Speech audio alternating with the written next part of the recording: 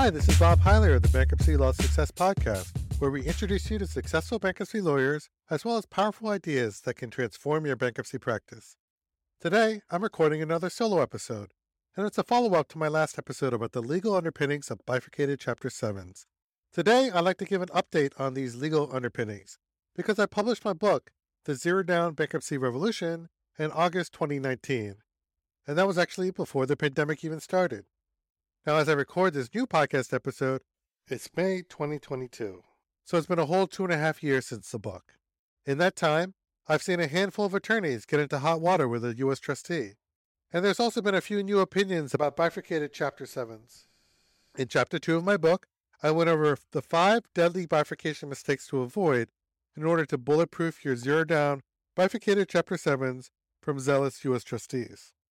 So in today's episode, I'm going to review these deadly bifurcation mistakes, mostly by relating some stories about attorneys who I've seen commit one of these mistakes. And I'm also going to define a new deadly bifurcation mistake, and we'll discuss that one too. But before we get into all these mistakes to avoid, I want to start with the good news, which is that most USTs and judges have come to accept bifurcated Chapter 7 bankruptcies, as long as they're done properly. There's even been some great new opinions blessing bifurcation. The most positive opinion was In re Brown in June 2021 from the Southern District of Florida in the 11th Circuit. And there, the court concluded that, quote, the court holds that so long as attorneys offering a bifurcated fee arrangement comply with the terms of this order, those arrangements do not violate the bankruptcy code or bankruptcy rules, this court's local rules, or the Florida bar rules. In other words, bifurcated Chapter 7s are okay as long as they're done properly. To be fair, not every decision has been positive.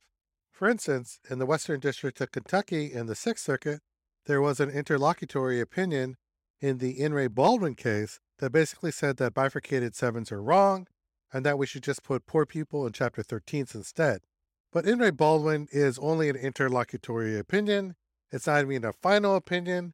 And once it becomes a final opinion, it can also be appealed. So I'm really not worried about that opinion. There's also been some state-specific cases where bifurcation conflicted with certain local rules. For instance, in March of 2021, South Carolina banned bifurcation because it violated a local rule on unbundling, or that's what the opinion said anyways. The good news is that that opinion was successfully overturned in an appellate decision recently, so things are looking up in South Carolina. Another local rule issue came in that Brown case in the Southern District of Florida, where the court blessed bifurcation, but also held that a local rule prevented filing fees from being advanced by the attorney. But it's fair to say that bifurcation in general is now broadly accepted, and as long as we avoid some common bifurcation mistakes, we should be able to confidently attend any Section 329 hearing on attorney's compensation. Or even better, we should be able to avoid any Section 329 hearings from being scheduled in the first place. So without further ado, let's get into the first deadly bifurcation mistake to avoid. So mistake number 1 is not respecting the bifurcation. What do I mean by respecting the bifurcation? Well, to review, when we bifurcate a case, we're splitting a Chapter 7 bankruptcy into 2 pieces. So by respect, I mean there's work that you're only supposed to be doing after you file the petition. So you're not respecting the bifurcation when you do that work before you file the petition. That's the main high-level concept here. Okay, so let's drill down a little on what you're supposed to do in each of the 2 pieces. The first piece is the pre-petition portion. Now, in this piece, you should be doing your due diligence, and then you'll file a skeletal petition with the court. But at this point, you shouldn't have actually filled out the statements and schedules. Now, if you're doing a true zero-down Chapter 7 bankruptcy, you'll be waiving fees for any work that you do pre-petition. Of course, you can charge for the pre-petition portion if you want to. I'm just talking about what a true zero-down Chapter 7 bankruptcy looks like. The second piece in a bifurcated Chapter 7 is the post-petition portion. In this piece, you'll be doing all the work to fill out the statement and schedules, attend the 341, stop garnishments, and all that. Now, it's important to note that if you're bifurcating the case and you're waiving your fees for pre-petition work, you're only charging for your post-petition work. And that means that if there isn't any post-petition work, you don't have anything to charge for. Okay, so I know two attorneys that got into hot water for not respecting the bifurcation. So the first example is that a bankruptcy attorney committed the cardinal bifurcation sin of continuing to do all of the work pre-petition. Instead of just doing basic due diligence pre-petition and then filling out the statements and schedules post-petition, he did all the work pre-petition. Then he would file a skeletal petition, wait a bit, and then he'd file the statements and schedules. I suppose that if you're an experienced bankruptcy attorney who's set in your ways, this could be an easy mistake to make.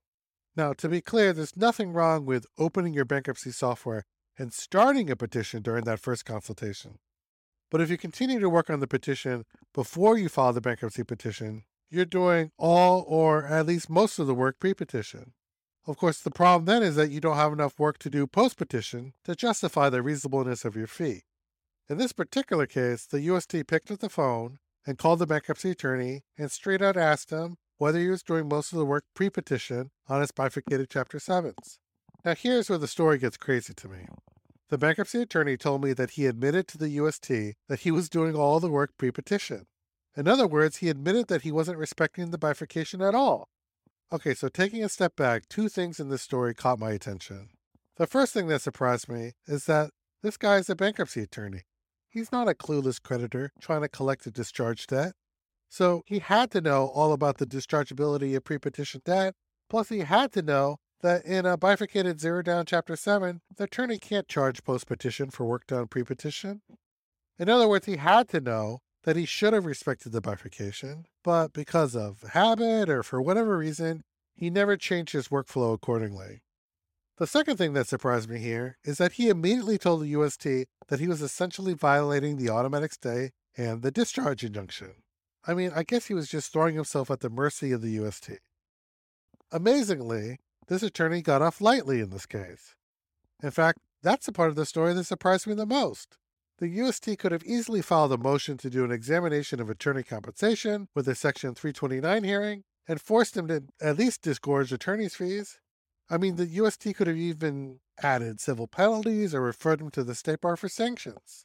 But instead, the UST just told him that they'd forgive and forget, as long as he signed a consent decree to never do a bifurcated Chapter 7 again. They said he could still do traditional Chapter 7s, just not bifurcated 7s. To be honest, if I was that bankruptcy attorney, I would thank my lucky stars that I'd run into the kindest U.S. trustee in the universe, and I would have signed the consent decree as fast as my hand could produce a signature. And that's exactly what he did. Okay, so the facts of this second story actually come from an opinion issued in the Eastern District of Missouri in June of 2021. And like the first story, I was surprised by the facts of the case. The opinion was from the Enrique Allen case, and we'll go over this opinion more completely later on. But for now, let me read you the first bit of this case that's relevant. Quote, on May 21st, 2020, the attorney filed a Chapter 7 petition in creditor matrix on behalf of Mr. Allen. The schedules, statement of financial affairs, and disclosure of attorney's fees were filed 44 minutes later. And here's the second relevant bit about the price that the debtor paid. Quote, $2,000 or $1,665 of attorney's fees and $335 for the filing fee. Did you catch the surprising part? This attorney filed a skeletal petition and then, 44 minutes later, he filed the complete statement and schedules. This filing involved the bifurcated zero down Chapter 7, so he had waived fees on the pre-petition part of his work and only charged for his post-petition work. Now, normally, there's nothing wrong with that, but he charged $1,665 in post-petition attorney's fees, and the timestamps made it look like there were only 44 minutes of post-petition work. If we do the math and divide $1,665 by 44 minutes, that makes his effective hourly rate $2,270 an hour. That's a very high hourly rate to justify to a court for a consumer no-asset Chapter 7 bankruptcy case.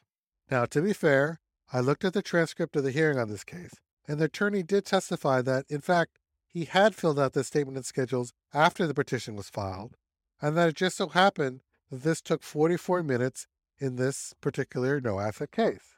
He also testified that there was additional work done in this case, even after filing the SOFA and schedules, including stopping an existing wage garnishment. So the facts weren't as bad as they looked initially. So did the court throw the book at him? Amazingly, in both the lower court opinion and then eventually the Eighth Circuit BAP opinion, Both judges confined their response to observing that the statements and schedules were filed 44 minutes after the petition was filed. We'll discuss these opinions in detail later in this episode, but for now, I'll just note that this attorney was lucky that the court was mainly reviewing conclusions of law de novo. This looks like one of those cases where the judges kind of glossed over some facts so they could focus on the joy of new law instead. Now, this attorney did end up having to disgorge a small amount of attorney's fees, but there were no civil penalties, no sanctions, and the judges didn't even use any strong words in their opinions. So it was a great result for this attorney. But unless you want to throw yourself at the mercy of a zealous UST or an unforgiving judge, you might want to consider waiting to file the final statements and schedules until a certain amount of time has passed. You have 14 days to file them after you file the petition, so it's up to you to decide whether you want to wait at least a day, a few days, whatever. I know an attorney that usually waits 10 days. I have another attorney client who usually waits a day. The idea here is that we just don't want the UST to be able to assume incorrectly that you must be doing all your work pre-petition, or that the work that you did post-petition couldn't have been enough to justify reasonableness for your fees. Okay, so next I'm going to cover mistakes number 2 and 3, and that's not disclosing to the client and not disclosing to the court. To illustrate these mistakes, I'll tell you about an attorney who's currently facing a Section 329 hearing. To be fair, this attorney made some mistakes. His first mistake was that after starting to offer zero-down bifurcated Chapter 7s, he didn't change the way he disclosed attorney's fees to the court with his Form 2030. Instead, he continued to use the original unmodified Form 2030. Unfortunately, if you're bifurcating Chapter 7s and still filling out an unmodified Form 2030, you're putting a square peg into a round hole. For instance, the unmodified Form 2030 doesn't have an obvious place for you to disclose that you're bifurcating the case and receiving post-petition payments for post-petition work. Likewise, there's no natural place for you to mention that you're using a financing company or maybe that you're financing the filing fee. So if you're using an unmodified Form 2030, it's easy to neglect to mention these things, which is a critical disclosure omission. Luckily, Form 2030 is a director's form, so you can tweak your Form 2030 to make the disclosures work for a bifurcated Chapter 7. This same attorney also made another common mistake with his court disclosures, which is that he didn't list the post-petition payments on Schedule J of the petition. To be fair, the case law that says that you need to add these payments to Schedule J is mixed. Two opinions have held that you do need to do this. The first was in 2018, where the judge in In re Wright in the Northern District of Oklahoma lambasted an attorney for not doing this. Conversely, in 2019, the judge in re Hazlitt in Utah praised an attorney for adding the post-petition payments to Schedule J. But the case law isn't all one-sided on this issue. In fact, the Brown decision in the Southern District of Florida says that Schedule J, quote, reflects information as of the petition date. As of the petition date, a Chapter 7 debtor does not have an obligation to pay an attorney a fee post-petition, end quote. So the Brown opinion outright says that you don't even need to list the post-petition payments on Schedule J because that obligation doesn't exist as of the moment that the petition is filed. But this raises a larger point that I want to stress, which is that our goal here isn't to be able to take a certain action, like justifying not listing post-petition payments on Schedule J of the petition, and then pointing to a single opinion like Brown and saying that what we're doing is okay. I mean, I actually agree with Brown. That actually makes sense about how Schedule J is only supposed to reflect opinion as of the petition date. But I also believe that our larger goal here is that we want to be able to bulletproof our bifurcated Chapter 7s against zealous U.S. trustees that may be looking for an excuse to drag us in to a Section 329 hearing on attorney's compensation. So with that in mind, unless you're in the Southern District of Florida where In re Brown controls, I would just go ahead and always list the post-petition payments on the Schedule J. Finally, the attorney also made a third mistake with his disclosures, which is that the UST complained that some of the attorney's numbers on the various disclosures weren't consistent. And that's a new problem that only arises in bifurcated Chapter 7s. Let me explain. In a traditional bankruptcy, you have a single legal services agreement, which is often the only document where you have your client disclosures. You also have your Form 2030 disclosures to the court, so you just have to make sure that the numbers on those two documents match. However, in a bifurcated bankruptcy, you're going to have 5 different places where you're disclosing your fees. First, there's your pre-petition legal services agreement. Second, there's your post-petition legal services agreement. Third, there's the payment authorization form, which the client is going to sign to authorize you to charge them post-petition payments on a periodic basis. And the final 2 places are the 2 disclosures to the court, namely the Form 2030 and the Schedule J. So all 5 places need to match up or at least be consistent. For instance, and these numbers are made up to keep the math easy, but if your payment authorization form says that your client is paying $100 a month in attorney's fees for the next year, that needs to match up with the amount that you're putting on Schedule J. And if your client's making 12 monthly payments of $100, that's $1,200 in total attorney's fees. So you need to make sure that you have $1,200 on your pre-petition and post-petition agreements, as well as your Form 2030. On a related note, if you're advancing the filing fee to clients, you also need to make sure that you both disclose this to the courts and also that you don't include this as an attorney's fee since it's not. At the very least, you need to break it out on your Form 2030 and say, I am advancing the filing fee of $338. Now, if all your numbers don't match up, you're open to a complaint from a UST that you haven't disclosed the actual attorney's fees properly to the court. So, in this case that we're talking about, the judge has scheduled a Section 329 hearing next month, so I can't tell you how this story ends. I can report that the attorney has already improved his client in court disclosures, and he isn't making any of these mistakes anymore. I can also tell you that he wishes that he had made these client and court disclosures properly from day one. All right, there's actually another element of this case, though, that I haven't mentioned, and it has to do with reasonableness. So now let's discuss the last 2 mistakes, which are mistakes number 4 and 5. Number 4 is not passing the reasonableness test, and 5 is charging different fees for finance cases. At the end of the day, both of these mistakes have to do with reasonableness, so they're tightly linked. In the case of this attorney facing the Section 329 hearing, he only charges $1,200 in attorney's fees for a cash case. Now, that sounds extremely reasonable to me, so he hasn't violated the basic reasonableness standard that is mistake number 4. But he did make a mistake related to reasonableness, which is a new mistake number 5 that I didn't have in my old book. Basically, this attorney charged $500 more for finance cases than he did for cash cases, and that's what got him in trouble. This all stems from that In re Allen case that I mentioned earlier from the Eastern District of Missouri. In that case, the attorney also charged $500 extra for finance cases. The UST used this logic. Clients receive similar legal services whether they pay in cash or finance their payments post-petition. Thus, if the attorney charges more in attorney's fees for a finance case, the extra amount in attorney's fees is automatically excessive and should be disgorged. Now, the bankruptcy attorney attempted to counter the UST's logic using the same lodestar method I mentioned in my book to justify reasonableness.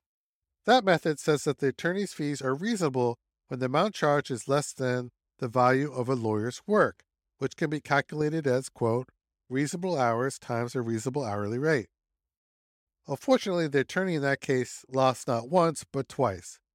And when this case got appealed to the 8th Circuit BAP, they held that, quote, courts are not bound to apply the lodestar calculation in every case where attorney's fees are challenged. Now, that decision is not a national precedent, and it only applies to bankruptcies in the 8th Circuit.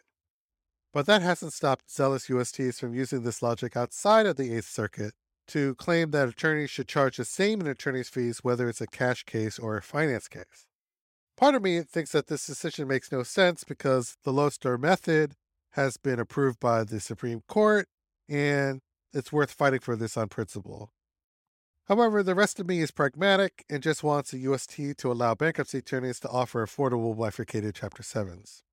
So that's why I was excited when I heard that Dan Garrison over at Fresh Start Funding, he's the chief litigator over there, he has come up with a new pricing strategy to address this issue. So Dan's approach leverages the fact that the UST's position is quite narrow because it's focused solely on attorney's fees. To review, the UST's logic is that if the attorney charges more in attorney's fees for a finance case, that extra amount in attorney's fees is automatically excessive and should be disgorged. However, it doesn't say that the attorney can't charge more in other fees for a finance case, and that's what Dan Garrison proposes bankruptcy attorneys actually do. Specifically, he suggests that bankruptcy attorneys charge an administrative fee of 19.9% on the amount that's financed.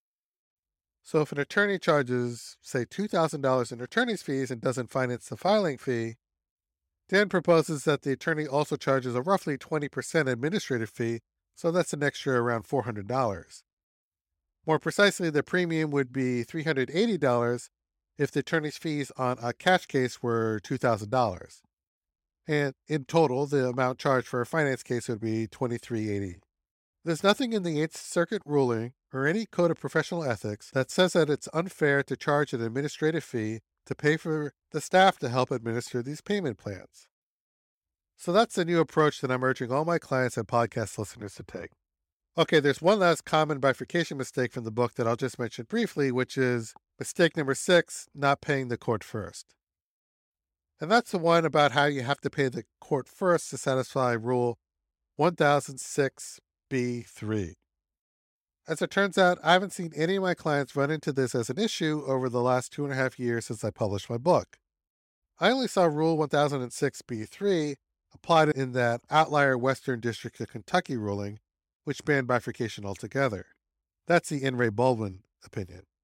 In that opinion, the judges seem to claim that since the financing company didn't advance funds to bankruptcy attorneys via dedicated IOLTA accounts, the possibility exists that the attorney would be paid before the court filing fee was paid, which would supposedly violate Rule 1006b3. Now, this objection is a narrow issue, and it could easily be worked around with IOLTA accounts. It could also be worked around by mandating in some of the agreements that the court filing fee be paid first before the lawyer takes any money. In any case, the In re Baldwin decision, which I'm going to talk about in a later episode, essentially banned bifurcation anyway, so this workaround isn't exactly relevant. Also, In re Baldwin is an interlocutory opinion where the final opinion hasn't even been released, let alone appealed, so that decision isn't exactly a binding precedent at the moment. The upshot is that if you avoid making these 6 common bifurcation mistakes, you should avoid unwanted encounters with your UST, and you'll be able to offer bifurcated Chapter 7s to your clients who are desperate for debt relief while simultaneously growing your practice by helping people who need help and just can't afford your attorney's fees up front. The last thing is that if you're interested in learning more about the legal underpinnings of bifurcation, I've written a case law summary that you can download for free, and you can just go to bklawsuccess.com/case law. Case law is all one word, so it's just CASELAW with no spaces or dashes. So just go to bklawsuccess.com/case law. There you'll be able to sign up to download my case law summary. It goes over 20 cases that feature issues relevant to bifurcated Chapter 7 bankruptcies. So I've mentioned a few of these cases in this podcast episode. There's In re Wright in the Northern District of Oklahoma in 2018, and that goes over how even minor disclosure infractions can lead to major sanctions. There's the seminal In re Hazlitt in 2019 in Utah, which is a huge victory for bifurcation in the 10th Circuit. There's also the relatively new In re Brown in the Southern District of Florida. There's another seminal case for bifurcation, and it has a lot of complexities too that I go over in the case law summary.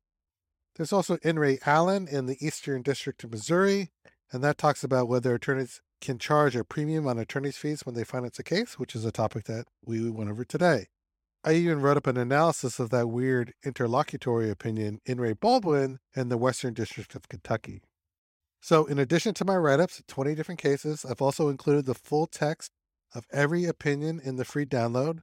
So you can read my case law summary, and then you can make up your own mind on how you interpret that opinion. Again, You can download my case law summary for free. Just go to bklawsuccess.com/case law, all one word, so it's CASELAW with no spaces or dashes. Okay, great. Thanks. I'll see you in the next episode.